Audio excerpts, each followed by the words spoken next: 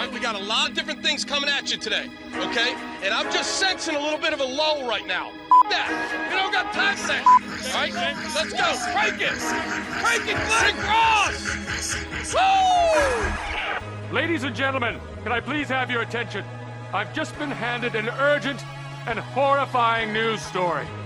And I need all of you to stop what you're doing and listen. You're listening to Rock Chalk Sports Talk with Derek Johnson and Nick Springer on FM 1017 and 1320 KLWN. Depend on it.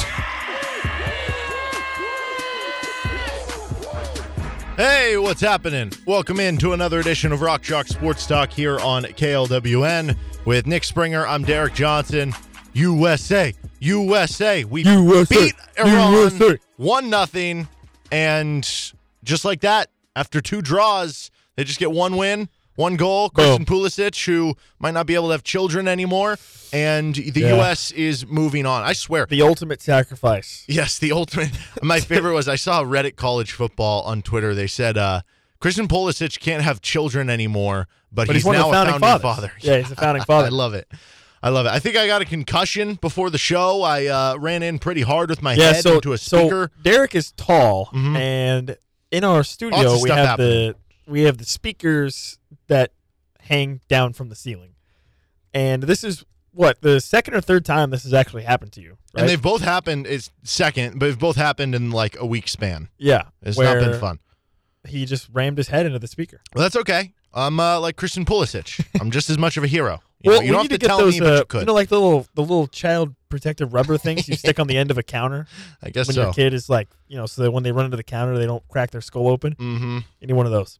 Yeah, I guess so. But yeah, the U.S. advances. Feels like in the last 20 to 30 minutes of every match, they just get like completely outplayed and are on their back heels at the end of every game. Maybe they should actually start using their subs because it's hot and stuff. But yeah, Iran almost scored like 3 times in the last 10 minutes. But that's okay. They won. They're going through round of 16. Probably not going to go well against Netherlands, who's like really, really good. But it's exciting. You make the round of 16. It's Saturday morning at 8 a.m. Oh, gosh. That's so early. So you got to wake up. No. Go straight to soccer. That's not cool. Well, at least they made it. Well, it's 8 a.m. here, but it's like, I don't know, 5 or 6 or whatever p.m. in Qatar. Hey, you made it with a young team. Then you're hosting in 4 years. Maybe this is the type of experience that really helps them and turns them into a team that could maybe make a run to the semifinals. Let's be honest. Like, we want the U.S. to make a deep run when they're hosting. Yeah. Right? Wouldn't that be the most fun? Exactly. So maybe this serves the experience for that. Lance Leipold's new contract has had its details come out. It is signed through 2029, officially the fall of 2023. It includes an increase in money for him and his assistants. So make the assistants happy so that they're not, leaving for other jobs, but also just nice thing to do. His annual salary is now $5 million per year. The initial deal when he signed it was a 6-year deal worth $16.5 million. Started around $2.5 million and slowly worked up in price as the years went on. Essentially now the deal is like a 7-year, $35 million deal. So it's a lot of money, pays him a good amount to be in tow as the Kansas head coach. Here's something that's interesting though. These are the buyout figures for Lance Leipold if he at some point left for another job and another school had to pay the buyout. It would be $12.5 million by April 30th of 2023, which would be like this upcoming spring. So that would be a lot of money for someone to pay to bring him on.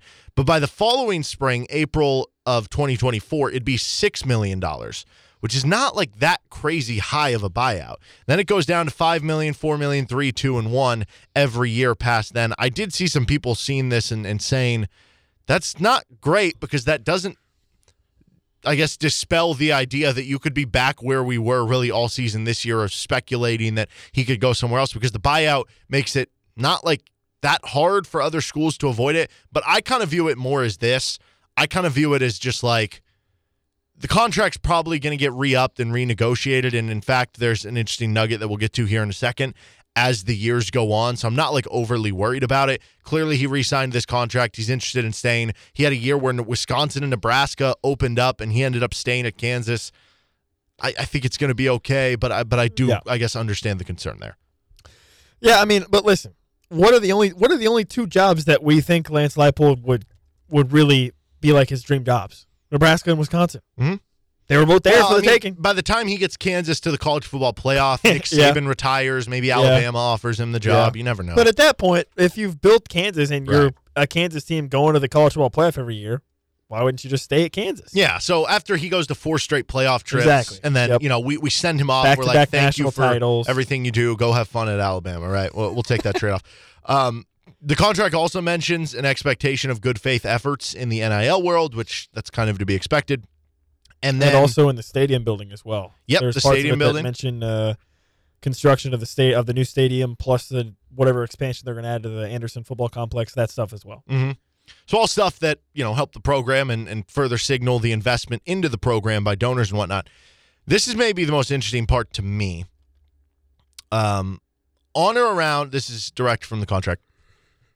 On or around April 1st, 2025, the parties shall meet in good faith to evaluate whether or not head coach's annual compensation, the salary pool for assistant coaches, and the salary pool for football staff are at or within the top half of the Big 12 Conference.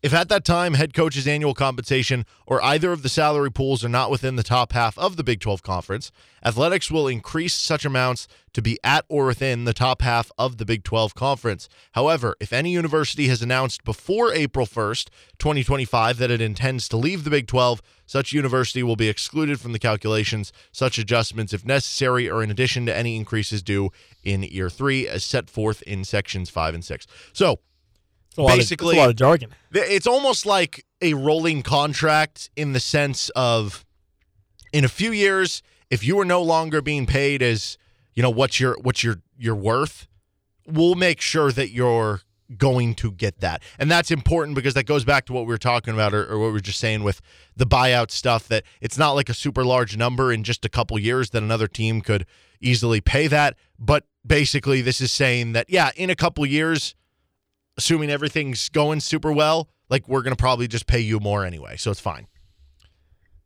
Do you read any of that as a possibility of like leaving the Big 12, like we've discussed with KU?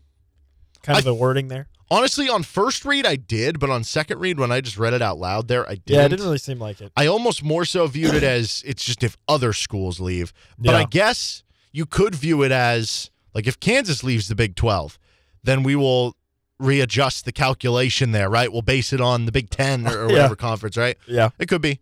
The other piece that I found interesting, too, was when you look at the contracts,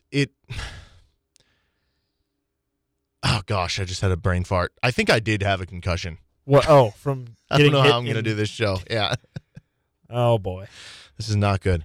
But yeah, Derek's questionable return with concussion. No, it's obviously a big deal, and it shows all the investment by the donors and that everybody's willing to have. Oh, here it was. The Travis Goff part of it, where it mentions that if Travis Goff is no longer employed as the athletic director at KU, that he is basically allowed to get out of the contract.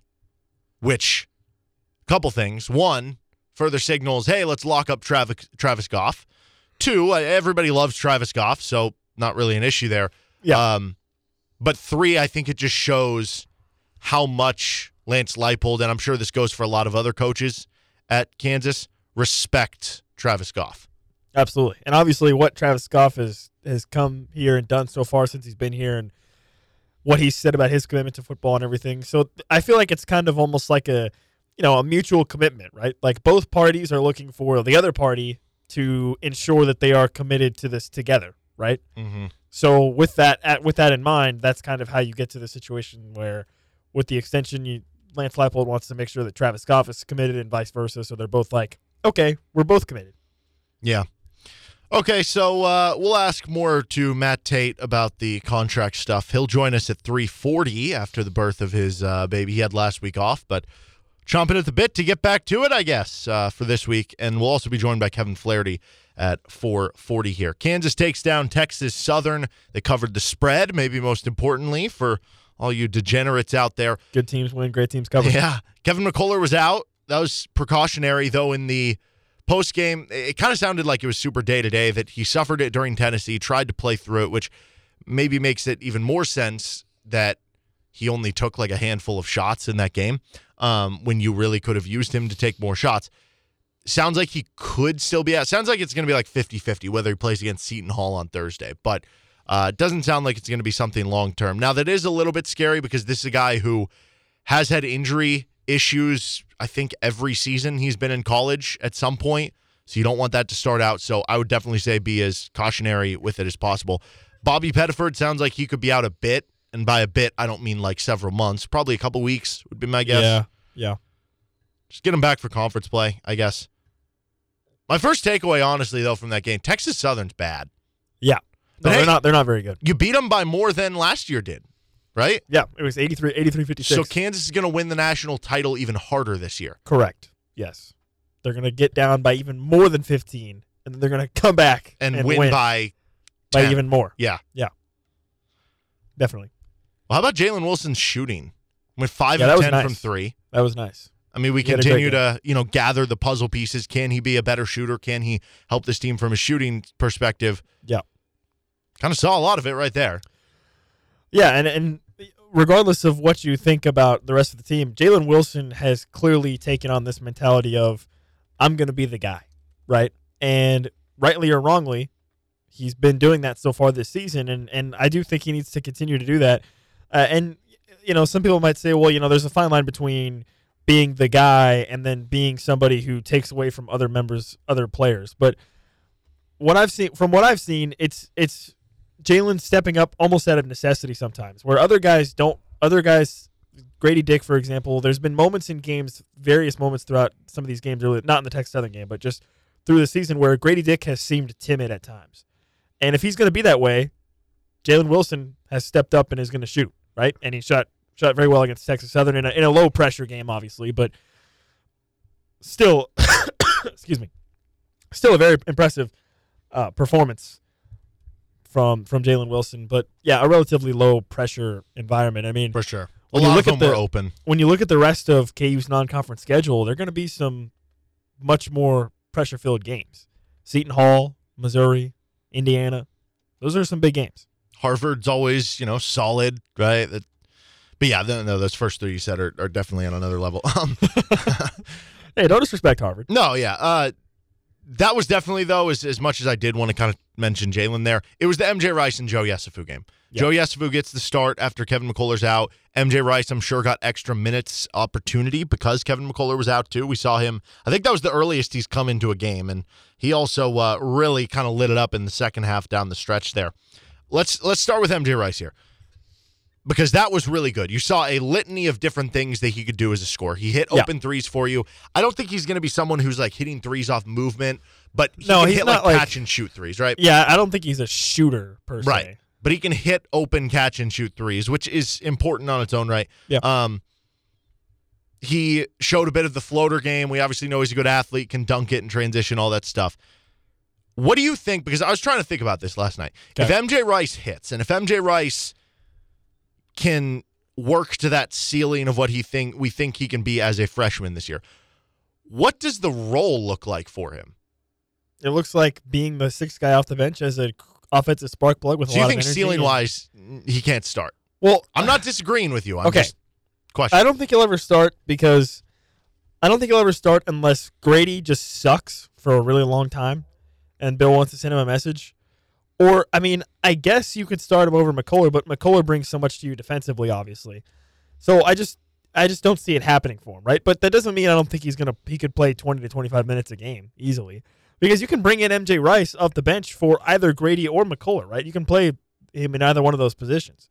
So that's kind of where I view it. And also, I think we obviously weren't totally aware of what MJ Rice has dealt with off the court and with injuries and with some sicknesses and various ailments and stuff, to the point where it sounds like he hasn't even really had the opportunity to practice that much, really, over the past couple weeks, right? Mm-hmm. So I think that's something that's really nice to know, because I know that I have, and I think you have a little bit too. There's been times early in the season where we were maybe questioning a little bit why wasn't he able to get into the games more, and if he was dealing with some of this other stuff and unable to practice, then that kind of explains that, right? And we see now what he can bring. But yeah, I just don't see him really being a starter, I think, unless Grady unless Grady really, I mean, he would have to really struggle, especially like defensively, and then he'd have to have go on a long cold streak, maybe, or something like that, where maybe MJ Rice starts in place of Grady. But I just think he's your 20 to 25 minute guy off the bench that brings a lot of energy, that is explosive on the offensive end and can do a lot of different things and is a great athlete. And I think that's his role, and I think that's exactly the role that KU needs when you consider what you've highlighted with their bench problems, what you've highlighted with their starters scoring a lot and their bench doing basically nothing, right? If MJ Rice is their first guy off the bench and he's making stuff happen, that solves that problem. Yeah, I think you're spot on with what that would be, and I do 100% agree that KU needs all that stuff. Let me pose one fun question for you, though, for the starter thing. What's that? Thoughts on if MJ Rice, because I do want to just say this, let's not overreact too much, because we've seen him play 2 good games. Both of them were in blowouts against much lesser competition. Let's see what he can do against Seton Hall in Missouri and Indiana, right? Yeah. But if this is the guy that he's going to be, and KU continues to struggle at the 5 position, and KJ Adams isn't giving you enough offense. You want to roll out the ultimate small ball? Honestly, what if you rolled out Jalen at the 5 at some point? Kevin McCullough basically would be your 4 defensively, I guess. And then you have Grady Dick and MJ Rice at the 2 and 3, and DeJuan at the 1. Would that be crazy? I don't think it is. As a starting lineup, I think yes. But in a game where you're struggling or whatever, I don't think it's that crazy. I mean, I think we've seen enough from Bill that at the end of the day, he will try any lineup. Mm-hmm. Like we've seen it in the past, where if guys are not playing well, oh man, they had KJ into 4. Yeah, he'll try anything. So I wouldn't put that past him at all. But I don't know that you're ever going to see that as a starting lineup. I mean, unless you get to the tournament and you're playing against a team that has like nobody over the size of like 6'5" or 6'6". I don't know if there's some mid-major team that's like all small. They start like a 6'5" guy at the center position and they just shoot infinite threes. Then maybe I guess you could try something like that, as a matchup thing. But speaking of overreacting, did we overreact to Joe being bad? I think so. It's funny because we had been like, okay, well, maybe this will be the game for Joe. Maybe this will be the game for Joe. It felt like every game. And then it seemed like we were kind of out on him. We finally got out on it like yesterday. We were like, I don't know, is it Charlie Moore 2.0? That was the exact thing that I phrased. And then he has a second straight 14-point performance. He hits 3 3-pointers, also 3 rebounds, 3 assists. His 14 points each of the last 2 games, 57 total minutes, 27 against Tennessee, 30 against Texas Southern. Joe good now? Yeah, I guess we overreacted to him being bad. Well, and listen, KU's going to, if Bobby Pettiford's going to be out for an extended period, you absolutely need it. Yeah. Right? Because Kyle Cuff is still out also, so you have to have it from Joe. Well, what I wonder with Joe is if he can play well enough in the time that Pettiford is out, if he assumes more of those bench guard minutes. I don't think so.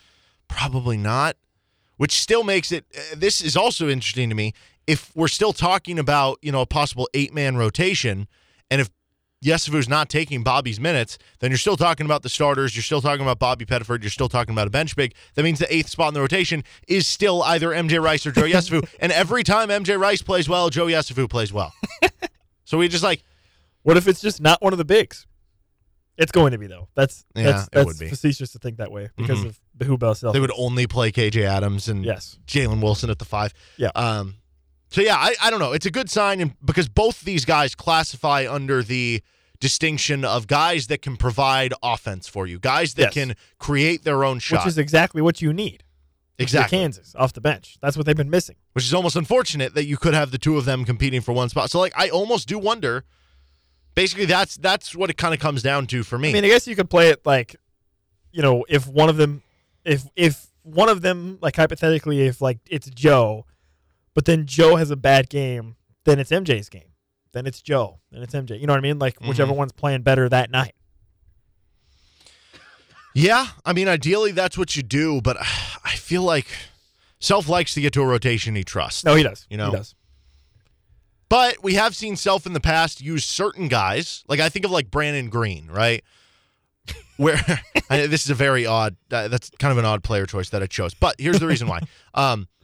We've seen Self use at times certain guys who pretty much their role is to make shots. And that's basically their whole role. Yeah, but I don't think either Joe or MJ are like spot-up shooting types. No. Here's what I mean by that. Where their role is to make shots, and so if they come in and they go 0 for 2, they ain't playing again that night. Back to the bench. Where if he goes 1 for 2, you hit one of your first shots or hit 2 for 2, that might be the game where you do play 10, 15 minutes. So, like, from that standpoint, where, hey, if Yesufu comes in and he's providing you instant offense, or MJ Rice comes in and provides you instant offense, like, maybe that's the long-term game. Otherwise, maybe that's the game where he only plays 3 or 4 minutes and they're not part of the rotation. Yeah, could be. But, I mean, overall, that was nice to see from both those guys. Free throw shooting was still bad. Still bad. They are 60% from the free throw line. 61% in the game. Well, I guess 60.9. But what's crazy is that's not like that much below what I know what their average season. is. Yeah, I know. Which is bad. It is bad. Because what loses you games in the NCAA tournament? Free throws. Yeah. Okay, right now Kansas is 328th in the country in free throw shooting. Kansas has one of their national titles because of free throw shooting. Because Memphis sucked. This would be by far Bill Self's worst free throw shooting team at Kansas. I mean, you have to assume they'll get a little better, but so I'm trying to pull up the worst. Okay, so let's see. This year they're shooting 62%. Last year they were at like 72. Let's see. 2020 they were bad at it. They were 67%. That's because Udoka took a bunch. That team was still 5 percentage points better than this year. 2017 they were 68%. It's a small sample size. Well, sort of. Let's see. 2012 they were 69. 2011 68. 2007 they were 66. That would be their second worst. 2006 67. Every year other years like 69.5 or higher. Most of the years are in the 70s. So yeah, this would be like by about 5 percentage points the worst free throw shooting team in Bill Self's time at Kansas. They'll get better, I think. I would hope so. I think. None of the centers can shoot. KJ Adams is really having a tough time with life. I swear. Emphasis on the I think. KJ Adams plays basketball like a football player in that he is like, you don't want to play against him because he's going to guard the heck out of you. He's going to be super physical. He's going to make hustle plays, but he throws that thing up hard. Those are line drives up there. I love KJ, but yeah, the free throw shooting needs to improve there. Okay, we're going to take a timeout. This is Rock Chalk Sports Talk. When we come back, we'll do a quick recap of Rock Chalk Pick-a-Hawk, and then we'll be joined by Matt Tate of the Lawrence Journal World. This is Rock Chalk Sports Talk on KLWN. Depend on it.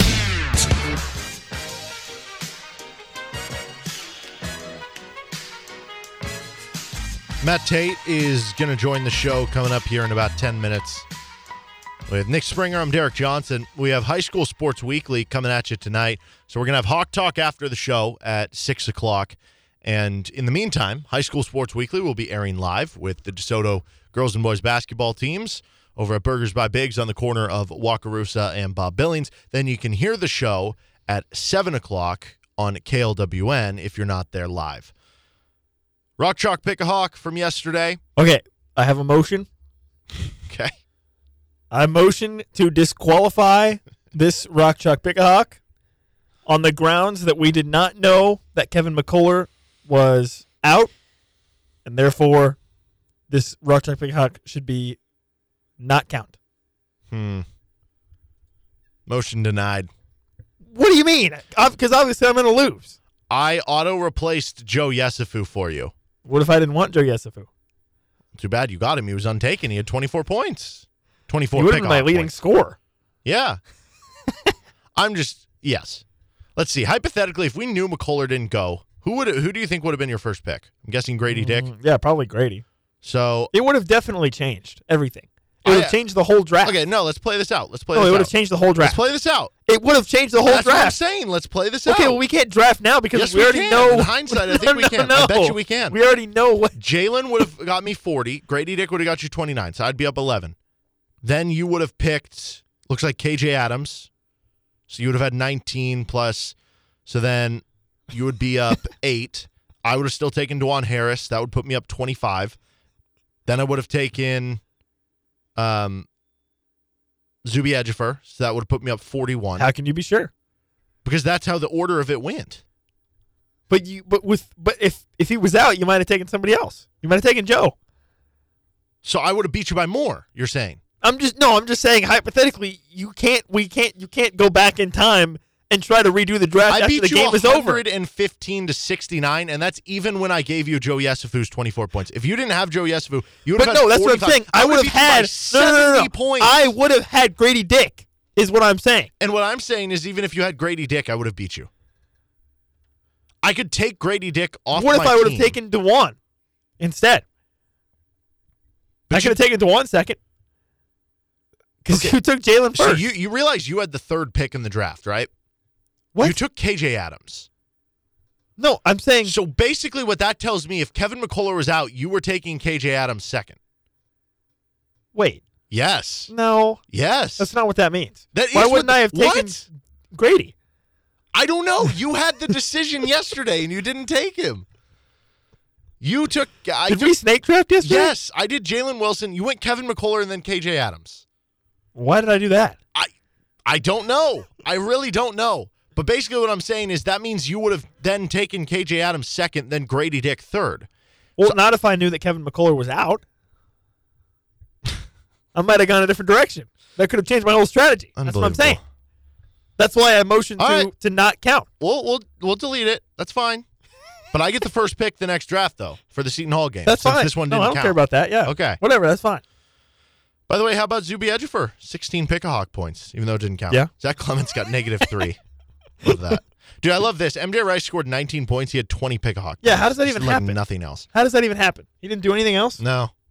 Nothing. Yeah. By the way, I'm fully Team Zuby. Best center on the team. Most consistent, for sure. Best rebounder, and that's what I care about most because none of them can score inside. Just give me the rebounds. So he's Nick Springer. I'm Derek Johnson. Matt Tate, Lawrence Journal World, KSports.com, joins us next. Welcome back into Rock Chalk Sports Talk. I'm Derek Johnson with Nick Springer, and we would like to welcome back Matt Tate of the Lawrence Journal World, KUSports.com, a father of another child, a newborn. I guess, Matt, how's everything been going for you over the last couple weeks since you had the new child? Yeah, man, it's been amazing. Thanks for asking. Little girl on November 18th, and she's been a rock star so far. She's slept a little bit more than I hear they could, so that's good. And yeah, she's just a delight, man. She doesn't do much right now, as anybody with newborns or infants or whatever they know, but somehow her not doing much is still cooler than a lot of people doing a lot of things. So I'm on cloud nine, and I'm also back to doing what I do from a coverage standpoint. So that's kept me busy as well. But it was great to be home for a solid week and just hang with her, and we'll see if she can start criticizing some of my writing here soon, and maybe get her a Twitter account to do so. That'd be good for her. Well, there's a story idea for you. You can compare and contrast cool things that KU basketball did, like MJ Rice's dunk last night, to your newborn baby burping up her dinner or something like that. I don't know. Yeah, pieces are there. Could happen. I think it's got a short shelf life. I think that's a one-shot thing, right? You can't make a habit of doing that. No. I think, number one, people would be like, okay, enough, we get it. Number two, as I mentioned, I just don't think she does enough things yet. So you probably run out of material pretty quickly. But maybe we'll do that for the Christmas card this year, and everybody in the family will get a little sports article rundown, like those people that send out the big long, this is how our year went. The possibilities are endless right now. So it's good though. It's great, man. Thanks for asking. Well, what's been tougher to deal with so far? Changing diapers or watching the KU Center? I'm just kidding. Before we do get into some basketball, I do want to ask about the Lance Leipold contract extension. Is there anything in the? I mean, obviously there's a lot to go through there, but I guess what sticks out to you the most as part of the new contract? Yeah, I think it's great, right? I know that a lot of people have said that KU gave quite a bit in the deal, and I don't know, man. I mean, I think if you're Lance Leipold and you're being honest, you're thinking, yeah, I got quite a bit, but I deserve it, and KU would probably say the same thing. So here we go. I don't think it was one versus one deal. I think it's a win-win. I think both sides should be really happy with how it played out and the fact that they got it done, number one. So, I think obviously the money's big, but nobody should have been surprised by that. You had to figure it was going to be in the $5 to $6 million range. Number one, because he has earned it. What he's done so far is remarkable, and you want to show a commitment to him and also a commitment to football as a whole. And so you have to be ready to make that move. The other thing that really stood out to me, I think, was the idea that there is language in there talking about the stadium renovations, and there's language in there talking about the NIL stuff. And those are two really, really important issues for Lance. And they have been so since he's arrived. He has been, in my estimation, he has been more involved and informed and active in terms of viewing the entire landscape of what NIL is about and what stadium projects are out there. And I think that, that shows his commitment to KU, but it also shows his understanding of, hey, I'm here and I'm in, but you've got to be in too. You've got to make sure that these are priorities too, and convince me that they're big priorities. And so obviously they've done that not only in conversation and in action, but also in this contract. The language is in there that addresses both of those things, so much so that he could opt out of the contract if he doesn't see progress on the stadium or the Anderson facility by certain dates. I mean, that's pretty powerful stuff. So that's a big one too. And then I think just the other thing is the fact that, and I heard you guys talking about this a little bit ago, but the fact that they're guaranteeing that he'll be in the top half of the Big 12, that's big time stuff.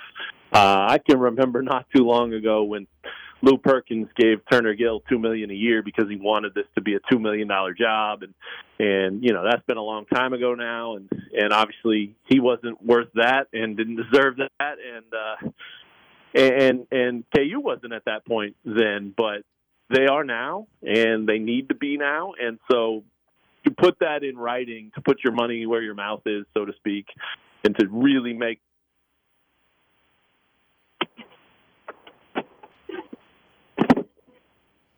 Matt, we got you there? Too. So it's one thing to have that stuff. Sorry, still there? Yep. You there? Okay, cool. Yeah, sorry. I dropped out for a second. But it's one thing to have all that stuff in place and to have it be a part of conversations and goals and your long-range picture and your hopes and your visions and all that stuff, but it's another to put it in writing, put it into a contract. And so I think that to me, the strong language of the contract is really the biggest thing that stood out. I mean, this is not just, well, we're hoping to make the guy happy. This is, we're going to make the guy happy, and we're going to make this a real freaking football school. And, they got to do it still, and he's got to do it now. The pressure shifts to him. He's got to continue to deliver and win 6, 7, 8, 9, 10 games and be the coach that's worthy of all this money. But, I'm sure he's confident he'll be able to do that. And obviously KU's confident as well. So it should be a really exciting day for Kansas fans because this is a big time contract and there's a lot in it that makes you think this is going to stick. He's going to be here for a long time. We're talking with Matt Tate of the Lawrence Journal World here on Rock Chalk Sports Talk. Switching over to KU basketball, Kansas takes down Texas Southern last night to bounce back from the Tennessee loss at the Battle for Atlantis. We saw Joe Yesufu and MJ Rice take advantage of their extra opportunity that was provided to them with Kevin McCullough out for the game. Is there one of those two players that you think Kansas most needs to step up to kind of hit whatever their ceiling is going to be this season? Oh, man, that's a good question for sure. I don't know. I kind of think the answer is no. I think the answer is both of them. And I know that's kind of a cop-out, but I think if I had to pick, I would pick MJ. I mean, I think his ceiling is massive. I think the guy could be a big time scorer and a guy that can, from a confidence standpoint and a ability standpoint, just take over games and be that kind of guy this year. Sometime after the first of the year when he's more comfortable and more in rhythm and things like that. So, my gut tells me that's the answer, but given what we've seen from Bobby Pettiford with his injury history, and given what we've seen when Kansas doesn't have DeJuan Harris on the floor, I think that you can make a case that Joe is just as important, if not more important, because you're not going to be able to get by with just one point guard. You got to have another guy who can initiate offense. You got to have another guy who can handle the ball. And they've talked over and over and over about how that's not who Joe is. He's a scorer, but he can do those things. And so I think his importance has been magnified in the last couple of weeks. And he looked really good last night. Obviously they both did, but it was jarring to me to see the difference between Joe Yesufu quietly coming in off the bench with no rhythm, no confidence, and no clue of really what to do, and the Joe Yesufu that we saw last night as a starter who attacked from minute one and looked really good doing it. So, if there's a weird silver lining to any of that stuff, it's that injuries to Kevin and Bobby gave him a chance to plug those guys in last night, because this team is really talented. They've got a chance to be really good, but they've got to have depth. They've got to have a bench. And we saw what happened when they don't have that. It was an absolute grind down in the Bahamas for them to try to survive down there. And so if they're developing some depth along the way because a couple of guys are nicked up, then that's not the worst thing that could happen. And I think both of those guys could be rotation guys, regulars. And there's no way I would have said that about Yesufu even 5 or 6 days ago. I mean, he just did not look like he was here. And then you give him the opportunity and you give him a little confidence and the whole thing switches and he looks like a totally different player. So now he's got to show that again. He's got to show it again after that and again after that and be consistent with it. And if he can, he'll be a huge part of this team. Well, something that you mentioned there with both those guys being important, and I agree because they can both add a lot to this team. Like, do you think it's possible for both of them to be a part of the rotation when it's all said and done? Because if we look at, Bill Self come March, might only be 7 guys, maybe 8 guys as part of the rotation. And if we look at the starting 5, we look at a bench big man, we look at Bobby Pettiford, it only leaves one other spot if you're going up to 8, and it would only between the two of them. So I guess what do you think is more likely, that Bill Self would play like a 9-man rotation at that point, or that one of them kind of ekes out the other, or that maybe somebody from that top 7 that I mentioned falls out? Yeah, no, I don't think anybody should sit here thinking that Self's all of a sudden going to go to 9 or 10 guys. He can. He's had the ability to do so in the past, and even then he hasn't. So I think if you're talking about March especially, it's going to be what it's going to be. And so, yeah, there might not be room for both of these guys. Where it becomes important is obviously what we're talking about right now, which is the injury part of this thing. So it's important for them to be ready. It's important for them to be factors. It's important for them to feel like they're a part of this, so that if their number's called or they're needed for a game or a week or a month or whatever it is because of injury or something, then they're ready. And then there's the luxury of being a program like Kansas.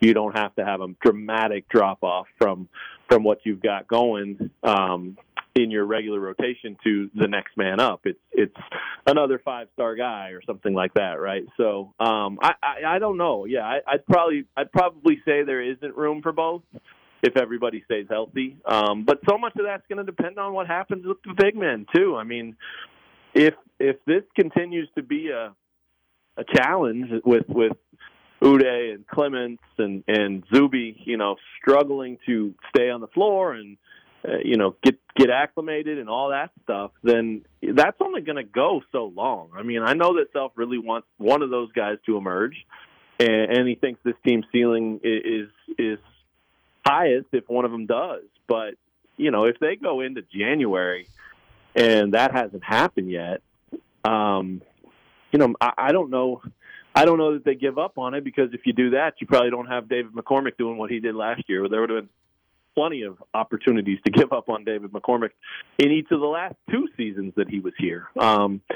So I don't know that they would give up entirely, but they may have to start looking at, okay, well, we're going to be small, and that's just who we are. How does that work? How does that look? Does it mean we rotate more? Does it mean we sub more? Does it mean there is more of an opportunity for both of those guys to be in the mix? And a big part of it, the answer to that could certainly be yes, but that depends on how those big guys progress and if they develop. If they don't, I think there's definitely a chance that both of those guys could play big minutes and big roles. But obviously for Kansas, for the fans, for Self, for the program, for the ceiling, all that stuff, the best thing would be for one of those big guys to emerge as a real threat, a real option, and then kind of, fall in line where that fits and everybody else fits around it. Yeah, when you talk about the big situation, what about Cam Martin? Obviously, he's been out. I mean, if he comes back, does he have a realistic chance to be that guy? Or I guess I don't know. I mean, we haven't even seen him really. I mean, what do you think about the possibility of Cam Martin being that guy? Yeah, it's a great question. You do forget about him because he's probably going to be out about another month, and as you said, we haven't seen him. I mean, we don't even know what he looks like from last year because he didn't play then either. So, my gut would tell me probably not. I just don't know that he's the answer to anything that is kind of a part of the struggles at the 5 position right now, because what he does best is what Zach Clemens does best, which is shoot the ball from the outside. Now, he's stronger than Zach. He's played down low a little more than Zach, things of that nature, but he hasn't done it at this level, and he hasn't done it at Kansas, and he hasn't done it for Bill Self and all of that. So I don't know that we have an answer to that yet. I think if things continue to look like they look today, he would definitely get a crack, which was not guaranteed when the season started, or when you're looking at, August and September. It looked like there might not be room for him. And I think if none of these guys improve in the way they need to be more of a regular part of this thing, then sure, they'll give him a look. There's no question. And what can it hurt at that point? But anybody that's sitting there wondering if he's the answer probably needs to, kind of calm that approach down a little bit and just kind of, let's not forget about him, but let's not expect that, when he's back, everything's going to be fine. I think that's putting way too much on it and probably setting him up for something he can't deliver. He is Matt Tait. You can check him out in the Lawrence Journal World and at KUSports.com. Matt, appreciate the time, and keep up with the good work as a new father. Yes, sir. Thank you, guys. I appreciate it. It was great to chat with you again on a busy day, busy week. There's a lot going on with KU right now, and I know I've told you this before. I've whined about this before, where some of these contract things or big news things, right, they'll happen on Wednesday, and I'll get squeezed out. And by the time next Tuesday rolls around, we don't ever get a chance to talk about it. So I was thrilled it got released today, and was really looking forward to talking with you about it the minute I heard it. Even before I started reading the contract and going to post it, I was like, I can't wait for Derek to ask me a couple of questions about this. So you did. My day's been made, and the fact of the matter is, regardless of how you view the contract or what you think of it, or if you think it's too strong here or too weak there or whatever, they had to get Lance to sign it. That's the bottom line. They had to get him to sign it, and they did. So win for both sides, and KU football fans should be really, really stoked about it. Well, once again, you can check him out in the LJ World, KUSports.com with Matt Tait. Matt, appreciate it. Have a good one. All right, guys. Thanks. You too. All right. 1 hour down, 2 to go. We've got my college football playoff rankings coming up next. Kevin Flaherty of 24/7 Sports will join us in the 4 o'clock hour as well. We got some KU basketball, KU football audio to get to you. High School Sports Weekly after Hawk Talk tonight also. With Nick Springer, I'm Derek Johnson. This is Rock Chalk Sports Talk on KLWN. Depend on it. Football, where chaos reigns supreme. One man, one myth, one legend will sort it all out with his college football playoff rankings. This man's name is Bow, bow, I'm Derek, and I can sing high like that. I love sleeping in on Saturdays, and I love college football games. You're listening to Derek's College Football Playoff Rankings on Rock Chalk Sports Talk. You need to go back to whatever the hell you was doing before you got on the radio. Let's get to the rankings now. All right. Didn't do this last week. We've been doing them every other week sometimes because I don't know. Normally, I do this and some of these teams will lose and I'll have new teams. Like every team the committee's too good. We're too good. They just like go undefeated. So it's like I'm not gonna do what the actual playoff committee is doing, where it's like, hey, here's all this drama, this TV show, here's college football playoff ranking, and there's no changes from last week. It's not fun. The committee values parity. I do value parity. Yes. So we've had enough changes. 2 weeks have passed. Yep. Here is the updated college football playoff rankings. First up, who is off the list? Whoever is winning the Big Ten East. Okay. Now we know. Oh, it's Michigan. Yeah. Okay, that's fair. Yeah. Whoever the top team in D2 is, there's been a lot of chaos going on if you have not been paying attention to the Division II playoffs. A lot of the undefeated teams have lost already. There's not as many teams to choose from. I don't know. Okay. Also, colleges called Bethel. A lot of them either didn't make the playoffs or lost in the playoffs, so that one kind of lost its luster a little bit. Bethel. In at number 8, down from number 7 2 weeks ago, Sacramento State. So since we've had them on, they only beat UC Davis 27-21. Not impressive. Then they had a bye week. Okay. So they sit at 11-0. Well, they're in the playoffs, though, right? For They FCS? are. They're in the FCS playoffs. They're playing Richmond this week. Okay. So they're hanging on to a spot by a thread, but just enough on the overall body of work that they're in there at number 8. Number 7, dropping from number 4, the TCU Horned Frogs. Out of the top 4? Everywhere I go After on the street. a win? Everywhere I go on the street, people walk by and they say, well, Derek, how could the committee drop TCU, as you said, after a win, after a blowout win over Iowa State? They scored 60 points on 4 to 7. A top 10 defense. They did. But this is the first time we've done this list in 2 weeks. And you know what they did the week before? They barely beat Baylor. They struggled. They probably should not have beat Baylor. Yeah. If it we're wasn't being for the honest. platoon field goal kick. That was impressive to get out there, but still. Yeah. Nick, name a domestic beer. A domestic beer? Yeah. I'm not very good with beer. I don't know. Name a beer. Any beer. Any beer brand. Bud Light. There we go. All right. Miller is the answer we were looking for. Oh, okay. As in Kendry Miller, who's been their unsung hero. Max Duggan's going to be like invited to New York. Quentin Johnson's been great. Kendry Miller. He has over 1,000 yards, right? Over 1,200 yards, 16 rushing touchdowns. Man. Get this guy to New York. Yeah, no kidding. Number 6, new team on the list. Any defense playing the UMass offense. Massachusetts is bad, man. They went 1-11 this year. Who'd they beat? That's a good question. I should have looked at that. I'll look it up. You look that up. Yeah, you do your spiel. In the meantime, the reason why they are so bad is because their offense. So any defense who plays them is automatically like the best defense in the country, and that doesn't get you to the number 1 spot. That's why they're number 6, because there is about balance, and you need more than just great defense. But it gets you enough to be on the list. UMass is 131st out of 131 teams in the country at 12.5 points per game. Okay, their only win was on September 17th versus Stony Brook. They beat Stony Brook, who's 20-3. Yeah, that's an FCS team. That's an FCS school. It's not great. But now, Stony Brook is if I'm not mistaken, Stony Brook is the team in basketball that had a guy that was like 5'2" as their point guard. I think. I'm pretty sure. All right, well, they get bonus points for that.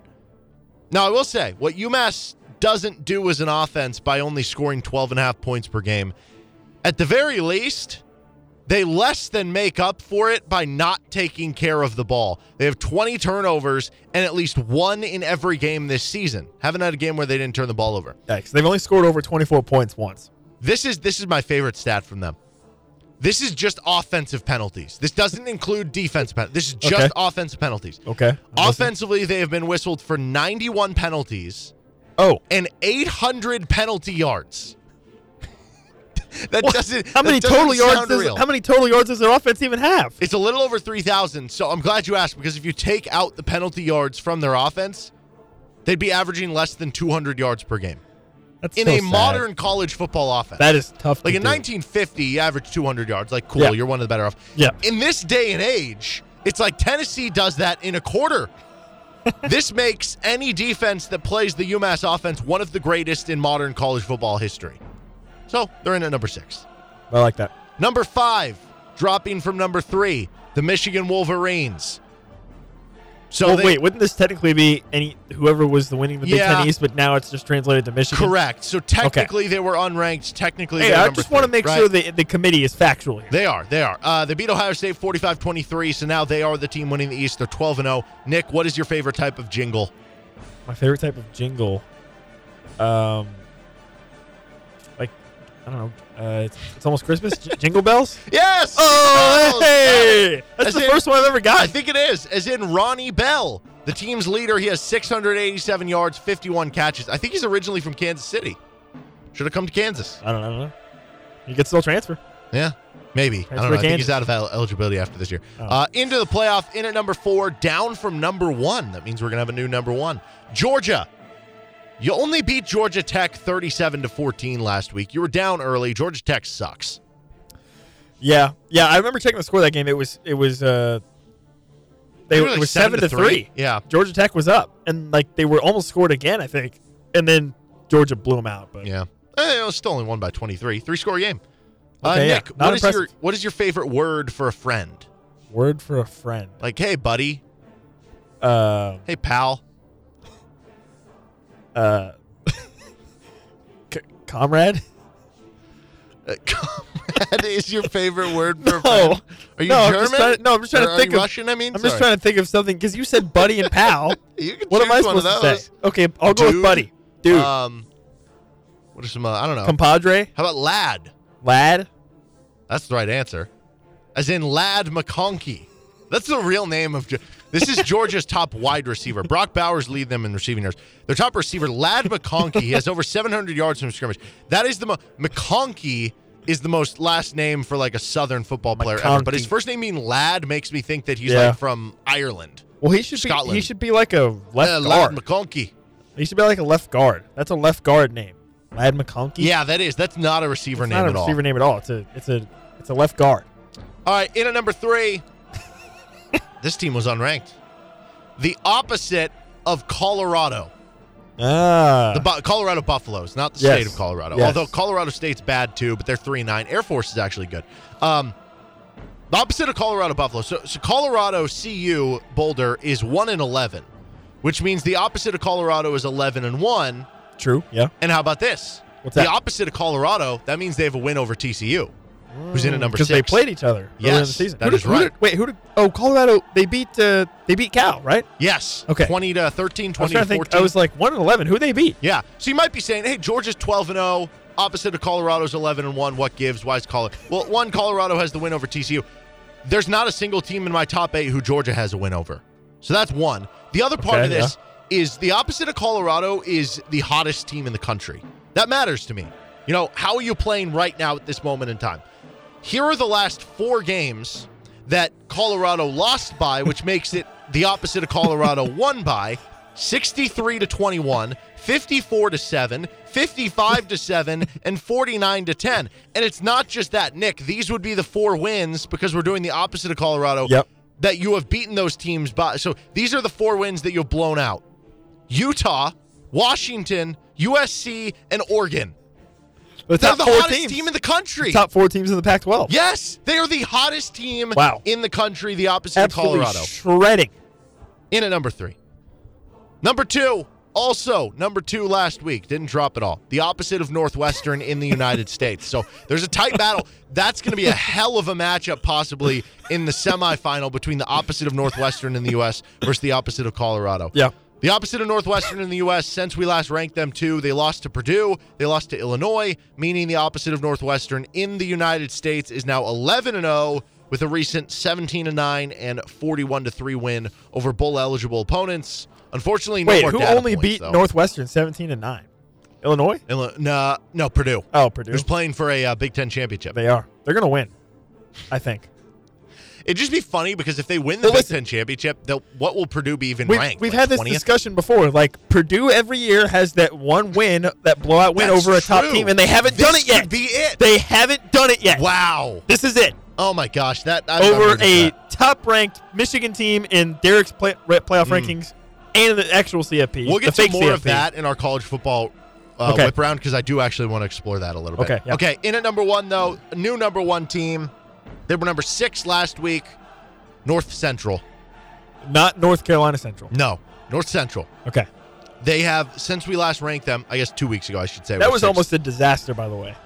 What was? Oh, the North Carolina Central? Yeah, it was. It was. Could you imagine if the actual committee did that? Like they're like, and in at number 4, Ohio. They're like, do you mean Ohio State? Ohio. No, it's Ohio.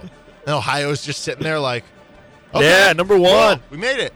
Number 1, Ohio in Maction against Kent State on Tuesday Ohio night. is playing for a yeah, they're good. title. They're really good. Yeah, they're 9-3, I think. So I guess maybe not that crazy. But North Central, since we last ranked them 6th, now moving to number 1. Here's why: they won 50-0 over Lake Forest, and then they won. Wait, not Wake Forest? No, Lake Forest with an L. They gave them the L. Maybe they were Wake Forest, and then they lost. So they had to change their name to Lake Forest. Yeah, that'd be hilarious because that would be. It's Wake, so it's a W. Yes. So they win, it's a W. They lose, it's an L. Yeah. So Wake Forest, Lake And then Forest. if they tie, they're Take Forest. They also beat Carnegie Mellon 28-7 in a playoff game. So they're 12-0 now. Their average score among their 12 games is 55-4. And this is my favorite stat. North Central has 60 rushing touchdowns, 60 rushing touchdowns. Wow. Their opponents have 1. Gee. Pure domination. Most teams don't even have 60 touchdowns total. No, crazy. And okay, you might be saying, why is North Central, why did they jump over Georgia like both teams are 12-0 or Michigan or something like that? North Central has 2 playoff wins. Michigan and Georgia, 0 combined right now. So, I mean, you can't argue with the data. Things can change, but big fat 0 right now. North Central in at number 1. That is my college football playoff rankings. He's Nick Springer. I'm Derek Johnson. Let's get to our college football whip round next. This is Rock Chalk Sports Talk on KLWN. Depend on it.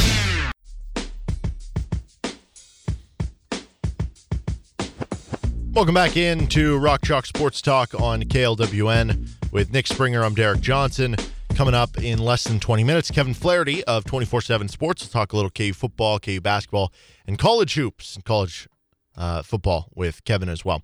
Looking for the perfect destination for your next social or corporate gathering? Venue 1235 has you covered. Located right off I-70 and 5 minutes from downtown Lawrence. Venue 1235, a large climate-controlled event space with a catering kitchen, private suite, and a covered patio. Okay, college football whip around. Let's start with that playoff talk. What you mentioned with Michigan there. If Purdue does what Purdue does... Because I think as a college football community... Well, that's what they say. I know, but I just love the way you said it. As a college football community, it almost feels like we've just accepted Georgia and Michigan have clinched into the playoff. If Michigan gets blown out, though, is that still, do you think, the case? No, I don't think so. How can you get blown out and then be rewarded for getting blown out by going to the playoff? I think it's almost just like who are the other candidates, though, that could make it. Because I would assume tonight what the playoff rankings are going to be, it's going to be like Georgia 1, Michigan 2. TCU. TCU 3, USC 4, and then who's going to be 5? Ohio State probably will be 5. Yeah. And then 6 would be Bama, right, with 2 losses. So even if Michigan gets blown out, are you really going to put Ohio State, who just lost by 22 to Michigan, no. right? Well, then I guess you put in Bama. With 2 losses? Over? Man, I don't know, man. Yeah, why not? But then why wouldn't Bama be ahead of Ohio State this week? Maybe because they are. They could be. Bama's argument this week should actually be, and I'm actually, to be fair, I'm actually rooting for this, which I know everybody is going to hate me because I'm rooting for Bama to make the playoff, and I get that. I understand that. After Bama lost to LSU, I put a bet on Bama to win the title at 50-1. Yeah, their odds shot way down. Exactly. So we're actually closer to them making it than you would think. But Bama's argument is that we lost 2 games, sure, but we lost both games on the last play of the game. They lost on a 2-point conversion to LSU, and then they lose to Tennessee on a last-second field goal. So you lose by 4 combined points on the last play of each game, whereas Ohio State lost by 22 in one game. So why should that be counted as less than Alabama's? No, I 100% agree. And then Michigan will lose by 70 to Purdue, and they're out. Okay. So you're on board with Michigan losing by that much. Georgia's in no matter what, though, right? Yes. Okay. But you're not in on the bandwagon of Michigan loses I close, do think Michigan is clinched. If Michigan loses close, they're probably still in. I think I think Michigan would have to lose by 100 points to make you think. Not even 70? Yeah, okay, sure. If they lose by 70, at that point you start to question, do we really want this team in the playoff? All I'm saying is this is who Purdue is. They're David. They're the giant killers. But see, if they haven't done it yet this season. If they win by like 35, I still think Michigan's in. How? Because how do you lose by 35 to a team they're not going to drop them below Ohio State? A team that sucks. They can't drop them below Ohio State, and they'd still it'd be the body work. I mean, we have this discussion all the time about the best worst team. Purdue is the best worst team in the Big Ten West. I think that was the entire Big Ten West. They were all vying for that title to be the best of the worst. To be the best worst team. Yes, and Purdue somehow won because Iowa had the inside track and they lost. Okay, so if you don't think Michigan has clinched, you definitely don't think TCU has clinched, right? No. Well, if TCU wins, they're in. But if TCU loses, I think TCU, if they lose by, like I just said, if Michigan loses by 35, I still think they're in. If TCU loses by 35, I don't. The issue with TCU is the committee they have like this idea of like, oh, the revenge game matters if you beat a team that beat you. Well, if it's the opposite, what if it's the opposite of that? You lose to a team that you already beat. Yeah. And we've never seen that before because this just is a different scenario. So I guess that's it's a the team discussion. that you beat because they had to bring in their third string quarterback at some point. So if TCU loses by say 3 points, let's say 3 points on a last second field goal to K-State, they're probably still out. Over at that point it'd be Ohio State. You think Ohio State's in over them? Yes. I mean the discussion if nothing would else be just because of name brand, which is BS. I understand, but that's just how it goes. Well, I mean at that point, if K-State wins the Big 12 title, because I think they were 14th last week. Yeah. This week they'll probably be 12th or 13th. If K-State, I don't even want to hear what you're about to say. I'm just saying, like K-State, if they win the Big 12 title, they'll probably be viewed as a top 10 loss, right? Oh, for okay, TCU. Yeah. Okay, yeah. But it wouldn't be as good of a loss as Ohio State, who lost to the number at that point, number 1 or number 2 team with Michigan, right? Yes. But TCU's would be close. Ohio State's would not have been close. You're right. And TCU would be 12-1. Ohio State would be 11-1. Dollar signs would probably dictate Ohio State. If TCU gets jumped again for Ohio State, because it happened in 2014, dollar signs, they are going to just be so irate. To be clear, I do think that if TCU loses to Kansas State, I would personally put Ohio State in. Yeah. Because if Ohio State and TCU play, you're picking Ohio State. Yeah. Well, I do understand the argument of, well, why should TCU be punished for an extra game that Ohio State doesn't have to play? I feel like Ohio State would beat K-State by 2 touchdowns. You know what I mean? And I guess you can't totally do the playoff based on who you think would beat who because we as humans are just bad at predicting things. It should be based on what you have accomplished. But I don't really I don't know. TCU's had a lot of close wins. Yeah. And then USC, I think, assuming they with a win, right? 100%. Yes. If they lose, I think they're out with a loss. Oh, absolutely. I actually saw that argument I just mentioned about the conference championships. It was from Pete Thamel, who does good work, I think, with Yahoo. Well, because USC would have the revenge win against Utah. Yeah, correct. But he was saying that USC should be in even if they lose the Pac-12 title for that same argument. That USC doesn't have to play Utah right now, right? Then put Utah in. What do you mean? That doesn't make any sense. Just put Utah in. I think you're right. If you're going to go with that argument, you have to put Utah. Exactly. Wait, doesn't Utah have 3 losses? Maybe. Well, I don't know. And they lost to Florida. USC beat Notre Dame, so that's a better non-con. Utah lost to Florida. They lost to Oregon. And that's it. Is that it? Florida, Oregon. I could have sworn they lost to someone else. Utah football. Like upset by like an Arizona school. Is Utah even in the Pac-12 championship? Yeah, playing USC. I think they're 9-3. Yeah, they can't make it. Stop the bus. See, so in my eyes, okay, they're 9-3. I have Georgia and Michigan clinched. I think they lost to Oregon. They lost to UCLA by double digits before they played USC. And then they lost to Florida. That's the beginning of the year. Wow, okay, we didn't talk about this. Is KU basketball frauds? KU basketball barely beat Southern Utah. Utah beat Southern Utah in football by 66. 73-7. They scored almost as many points against Southern Utah football as KU scored against Southern Utah basketball. Frauds? Yes. I think so. Wow, that's tough. Would the Kansas basketball team beat them in football? I think that's what we're finding out. Beat Utah? So yeah, I Clearly do think, not. I think the only controversy will be after this week if TCU loses to K-State, obviously, what happens with them, and then hypothetically, if TCU and USC lose, do we get to that point where Alabama's in? Yes, easily. Like I said, I am going to be the bad guy here. I'm rooting for USC to make it because, or not USC, Alabama to make it because of that. I think USC getting in would be fun, but like, does USC have a chance against Georgia? The offense gives them a chance. Caleb Williams does. Defense of all but time. yes, you're right. I think what'll end up. But who knows? What if it's like the, gosh, was that 2017? The Rose Bowl. It was Georgia, Oklahoma, Baker Mayfield's year. Okay. And it went to overtime. Was it just a billion points? Oklahoma couldn't stop Georgia's running game with like Sony Michel and whoever. I think Georgia won like 50-something to 40-something in overtime. That, yeah. That the offense kept pace. So that'll be the key. If USC's offense can put up 40 points, because they'll probably give up 40 to Georgia. I'm just saying, like, hypothetically, if Michigan and Georgia are 1-2, and then USC is there, and USC is going to have to play either Michigan or Georgia, those are both really horrible matchups for USC. Maybe, or because neither team, yeah. I'll be honest, though, I'm setting myself up for disappointment. Because every year, with what? We get horrible at least one of the matchups, and sometimes both, are blowouts, right? Yep. I have set myself up in my mind this year that I have said, I don't think there's that one team that is just like Georgia last year or Alabama 2 years ago or Clemson, like whatever that was 3 or 4 years ago, where they're just going to beat every team by 30 or 40 points. I do think that all these matchups we're going to get are going to actually be between 2 scores or less.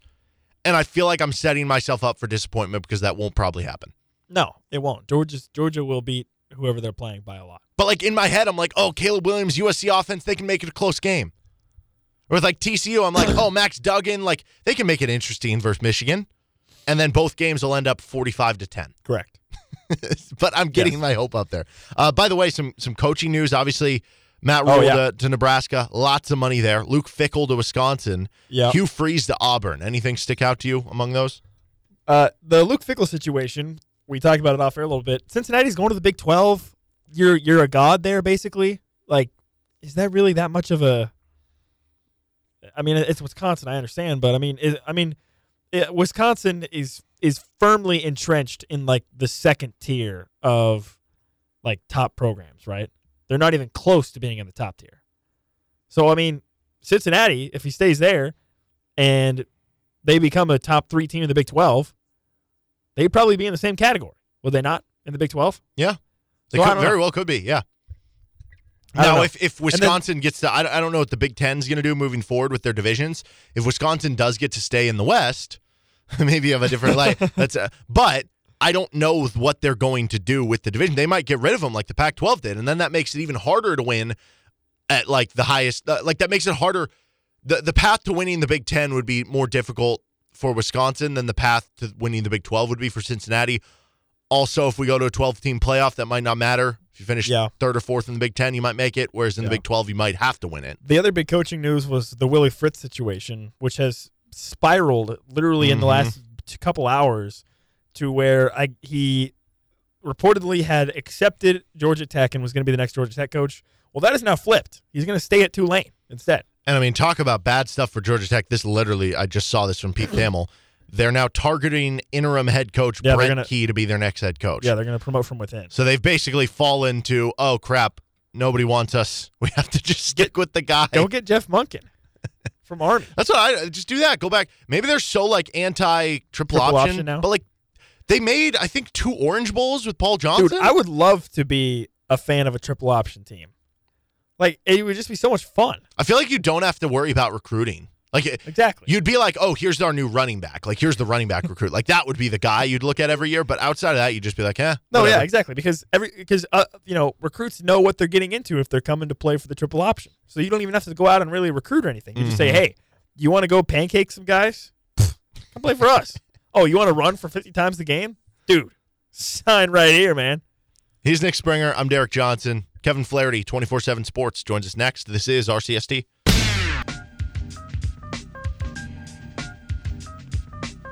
Welcome back into Rock Chalk Sports Talk with Nick Springer. I'm Derek Johnson, and we're joined now by Kevin Flaherty of 24/7 Sports, CBS Sports. Kansas falls to Kansas State on Saturday, and it was certainly an odd feeling of a game because in a lot of ways, Kansas looked neck and neck with the Wildcats, which obviously on its own is a huge positive and shows signs of improvement. But they also, in a lot of ways, gave the game away with just self-inflicted mistakes, which has been a Kansas way of the past. So, Kevin, how do you kind of sort out how Kansas fans should feel about what we saw on Saturday against the Wildcats? Well, I think first you're disappointed, right? Because you feel like it was a missed opportunity. And that's not to say that Kansas is a better football team this year than Kansas State, but that's not how games go, right? It's on a specific night and a specific opportunity. And I think that when you look back at last Saturday, you view it as a missed opportunity given that on that night, Kansas kind of played with Kansas State. And you look at the mistakes, the points that Kansas gave away, obviously, muffed punt, special teams mistakes. Even when you come back sort of late in the fourth quarter and you have a chance to maybe apply some pressure there, you have the drop 2-point conversion. And then, of course, you have the sort of interesting decision to go ahead and punt the ball with not a lot of time left. And that's not to put any of the blame on any one player. I think that you could look across tape and see a lot of mistakes in a lot of different places. I do think that when you separate from it a little bit, you look at it, maybe it is the sort of thing that gives you a little bit of confidence to say, hey, we didn't lose this game because they were outright better than us. You lost this game because you didn't execute the way that you need to execute. And I think one of the things I really like about Lance Leipold as Kansas coach, and I know we've talked about it on this show before, is his whole, eschewing moral victories thing. It would be very easy to say, hey, you guys played with great effort, et cetera, you should be proud. I think instead of that, what Leipold does is he sits there and says to him, hey, guys, like this is a chance, and the margins are thin. And I have an article coming out, I think, tomorrow, looking at every team in the Big 12 and how they did in one-score games. And it would not surprise you to hear that TCU obviously did very well in one-score games, and that's a big part of the reason TCU is undefeated, going to the Big 12 title game and has a shot at the college football playoff. Iowa State was 1-6 this year in one-score games. The one win coming against Iowa, the 6 losses all coming in Big 12 play. And obviously I'm not saying that you're going to win every one-score game every year, but if you flip Iowa State's success rate in those one-score games, Iowa State's in the Big 12 title game. That's the margin that we're talking about within this conference. And so I think that when you look at a specific game like the Kansas State game, like maybe some of the games that Kansas had where things got away just a little bit in the fourth quarter, I think it's really easy to kind of give that point off and say, hey, the difference between 6-6 and 8-4 and 9-3 in this league, or in Iowa State's case, the difference between 10-2 and 4-8, it can be measured in inches. And I really think that that's going to be kind of the takeaway is, yes, Kansas played with Kansas State. Yes, they didn't get just run off the field like we've seen in some previous games. The flip side is that Kansas needs to execute in those situations. Otherwise, it doesn't really matter. Yeah, it's just that it's happened a few times now too, right? Like it wasn't just the K-State game. You look, for me, the Texas Tech game really comes to mind where you just made too many mistakes, but whether it's athletically or in the trenches or just overall game style. Even the TCU game, which I think we could say was a pretty well-played game by Kansas.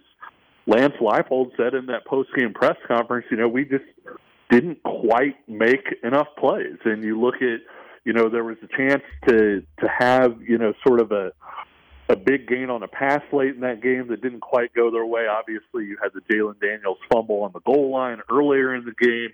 And that's just it. Kansas could play with TCU, who was the best Big 12 12 team and, arguably should have won that game with a little bit cleaner game.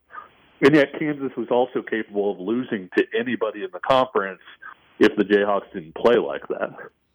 Well, I guess what do you make of that? Because for me, it's really hard to comprehend how this coaching staff, who I think is a really good coaching staff, and I think Lance Leipold, I don't know, Sonny Dykes might end up winning Big 12 Coach of the Year, National Coach of the Year, because he's 12-0, and I'm all good with that. But if it doesn't go to him, it might go to Lance Leipold. I guess Chris Kleiman has a case too, right? 9-3 in the Big 12 title. But the point is, he is known as being one of the better coaches in the conference and in the country, and I agree with all that sentiment.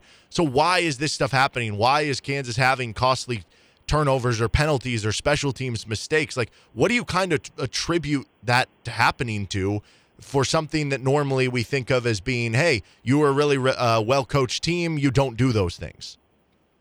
Sure. I think that in a lot of cases it's really easy to put the blame on a coach and say, hey, this is this guy's fault. This is not a well-coached team. I think in a lot of Kansas's cases that maybe wasn't the case. I do think Kansas needs to figure something out desperately on special teams. I know that all of us here look at, advanced metrics and things like that, and Kansas is 128th in the country in special teams, according to ESPN's SP+.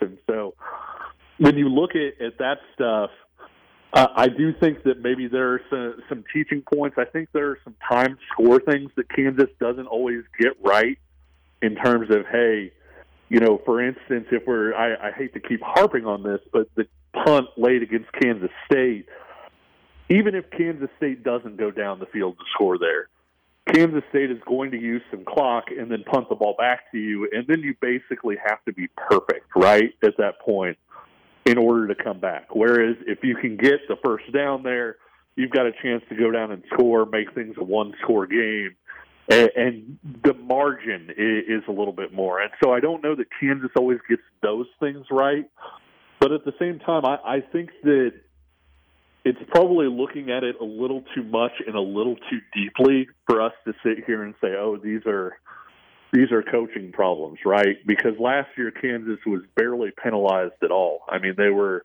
among the league's best at that, and I don't think that Kansas's coaches all of a sudden, got worse at that. I don't think that that's necessarily something that's there. I do see what you're saying. I do think it's interesting. Kansas has kind of an asterisk in the one-score game thing, in that West Virginia was technically settled by 2 scores, but I still see that as a one-score game, right? Because West Virginia, gives up the pick 6 on the final play. If you count that, I think Kansas was 3-2 in one-score games, and this is just off the top of my head. And so obviously, when you're in close games, you're going to find a way to lose some of them typically because of just the way the ball bounces. And so the fact that Kansas wasn't bad in one-scoring games, I think is something that reflects well on them. And it's probably just something that, seeing Kansas every single week the way that we do, I think that it's easier to kind of nitpick and say, hey, this is a major issue here. Yeah, and to be clear, I'm not putting the blame of it on the coaches. That's what I don't understand, because I think this is a really good coaching staff. So why is that stuff happening? It doesn't comprehend to me. Kansas is obviously going to be in a bowl game. We're still waiting and seeing what they're going to be playing in. Is this opportunity to play in a bowl game, does it mean a lot more? Obviously it does to the fan base and stuff, because they haven't been in one in a while, but in what ways does this give Kansas a much bigger opportunity than maybe some other schools? Is it just about getting guys healthy or seeing Jalen Daniels healthy? Is it the extra practices? In what ways can this really help Kansas? Yeah, the extra practices is the most obvious thing. I mean, anytime you get 15 extra practices, and for people who aren't familiar, you usually use about half of those practices where you're running young players with your first unit and really getting those guys a lot of reps. And so a guy like Ethan Basco, who maybe isn't going to factor in Kansas' bowl game, might not factor in next year, with Jalen Daniels expected to return. But down the road, you expect bigger things from him. it's good for him to get those repetitions, for him to get the intensity of working, with the first team and all of the things that go along with that. And so that part and the development part is big. The fact that you can keep working out and lifting weights as a team and all of the different things that comes with. But I think the other part, Derek, that maybe not a lot of people talk about is the showcase that a bowl allows for your team. And what I mean by that is on any given college football Saturday, how many different games are in your time slot? And so Kansas, is probably mostly watched by Kansas fans and the opposing fans for that specific game. And yet, if you throw Kansas into, say, a December 22nd bowl game, 23rd bowl game, 27th bowl game, you're only competing with one other game, if any at all. And so you really have a chance to put your program on display for people who aren't Kansas fans, aren't fans of the opponents. They're just tuning in because, hey, it's bowl season and bowls are on. Andy Kotelnicki dials up some stuff like he did against Houston with some of the fun option looks and trick plays and things that they're doing. It's a chance to really showcase what you do and be kind of a commercial for your program. And I think with how beaten down the Kansas program has been over the last decade plus, the ability to not just go out and display your program like that, but also have announcers talk about, man, this is special, man, look at what a year Kansas had, et cetera. It's basically a big commercial for your program that you can go out and tap into as well. Bigger picture, zooming out on the college football landscape, how many teams do you think are still alive for the college football playoff right now? Obviously, the top four that we would presume tonight with Georgia, Michigan, TCU, and USC. How far down the list would you go that of teams that are going to be, rooting around on Saturday for X result to happen? I've heard as many as 7. I've just from various people talking about it, and typically that's Ohio State sitting on the outside. That's Alabama and Tennessee sitting on the outside. In Alabama's case, I'll be the first to admit I don't really get it. I really don't. I get that it's Alabama. I get that they've got talent and all of those different things, but Alabama this year never really struck me as hey, this team is an elite of the elite teams. I get that the loss to Tennessee wasn't super definitive. You lose on the last possession like that. You lose to LSU, in the style that they do, but LSU isn't a playoff team. Tennessee went up against Georgia, got squashed by South Carolina. So I don't really see, the case for some of those 2-loss teams. Ohio State was still in that game, in the third and fourth quarters with Michigan. So I kind of like a 1-loss Ohio State team as sort of the 5th team in case, somebody winds up tripping up in that top 4, specifically maybe USC against Utah.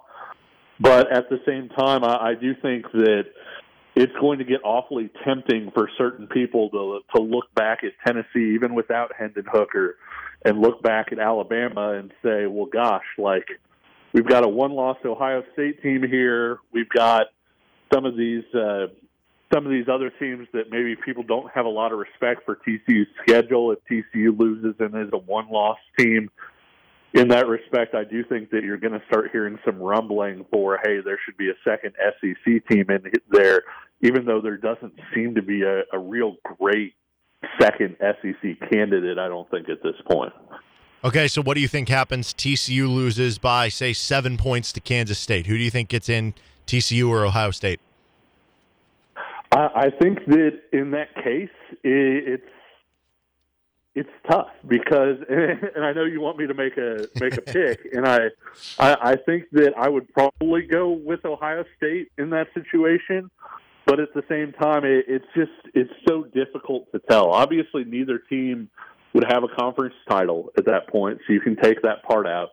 If you look at who sort of the best win is, I would guess you would say, hey, it's probably TCU over Kansas State at that point. Maybe Ohio State over Penn State, maybe, I guess, would potentially be the answer to that question. Then Ohio State has that win over Notre Dame as well. But, I mean, we've seen I feel like we've seen the committee kind of say that, as weird as it sounds, that they don't really like TCU this year. They found different ways to say that, right? Like early on it was, hey, this isn't a balanced team and things like that. And so I do think that you get to that situation is you're going to have some people say, well, yeah, Michigan, got Ohio State, but I saw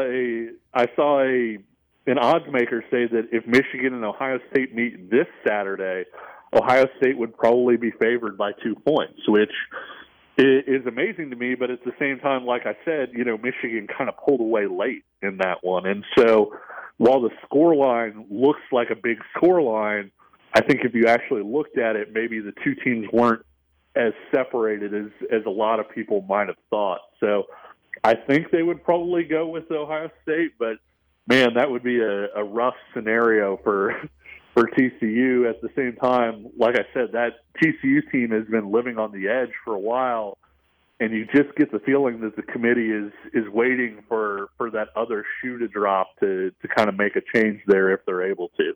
Well, I did want to get a college basketball question in. We don't have a ton of time, but I guess I'll just kind of give you an open floor one. Last week we had some really good tournaments with Feast Week and everything going on. Was there a team in college basketball that maybe surprised you or impressed you the most last week, and maybe a team that disappointed you the most?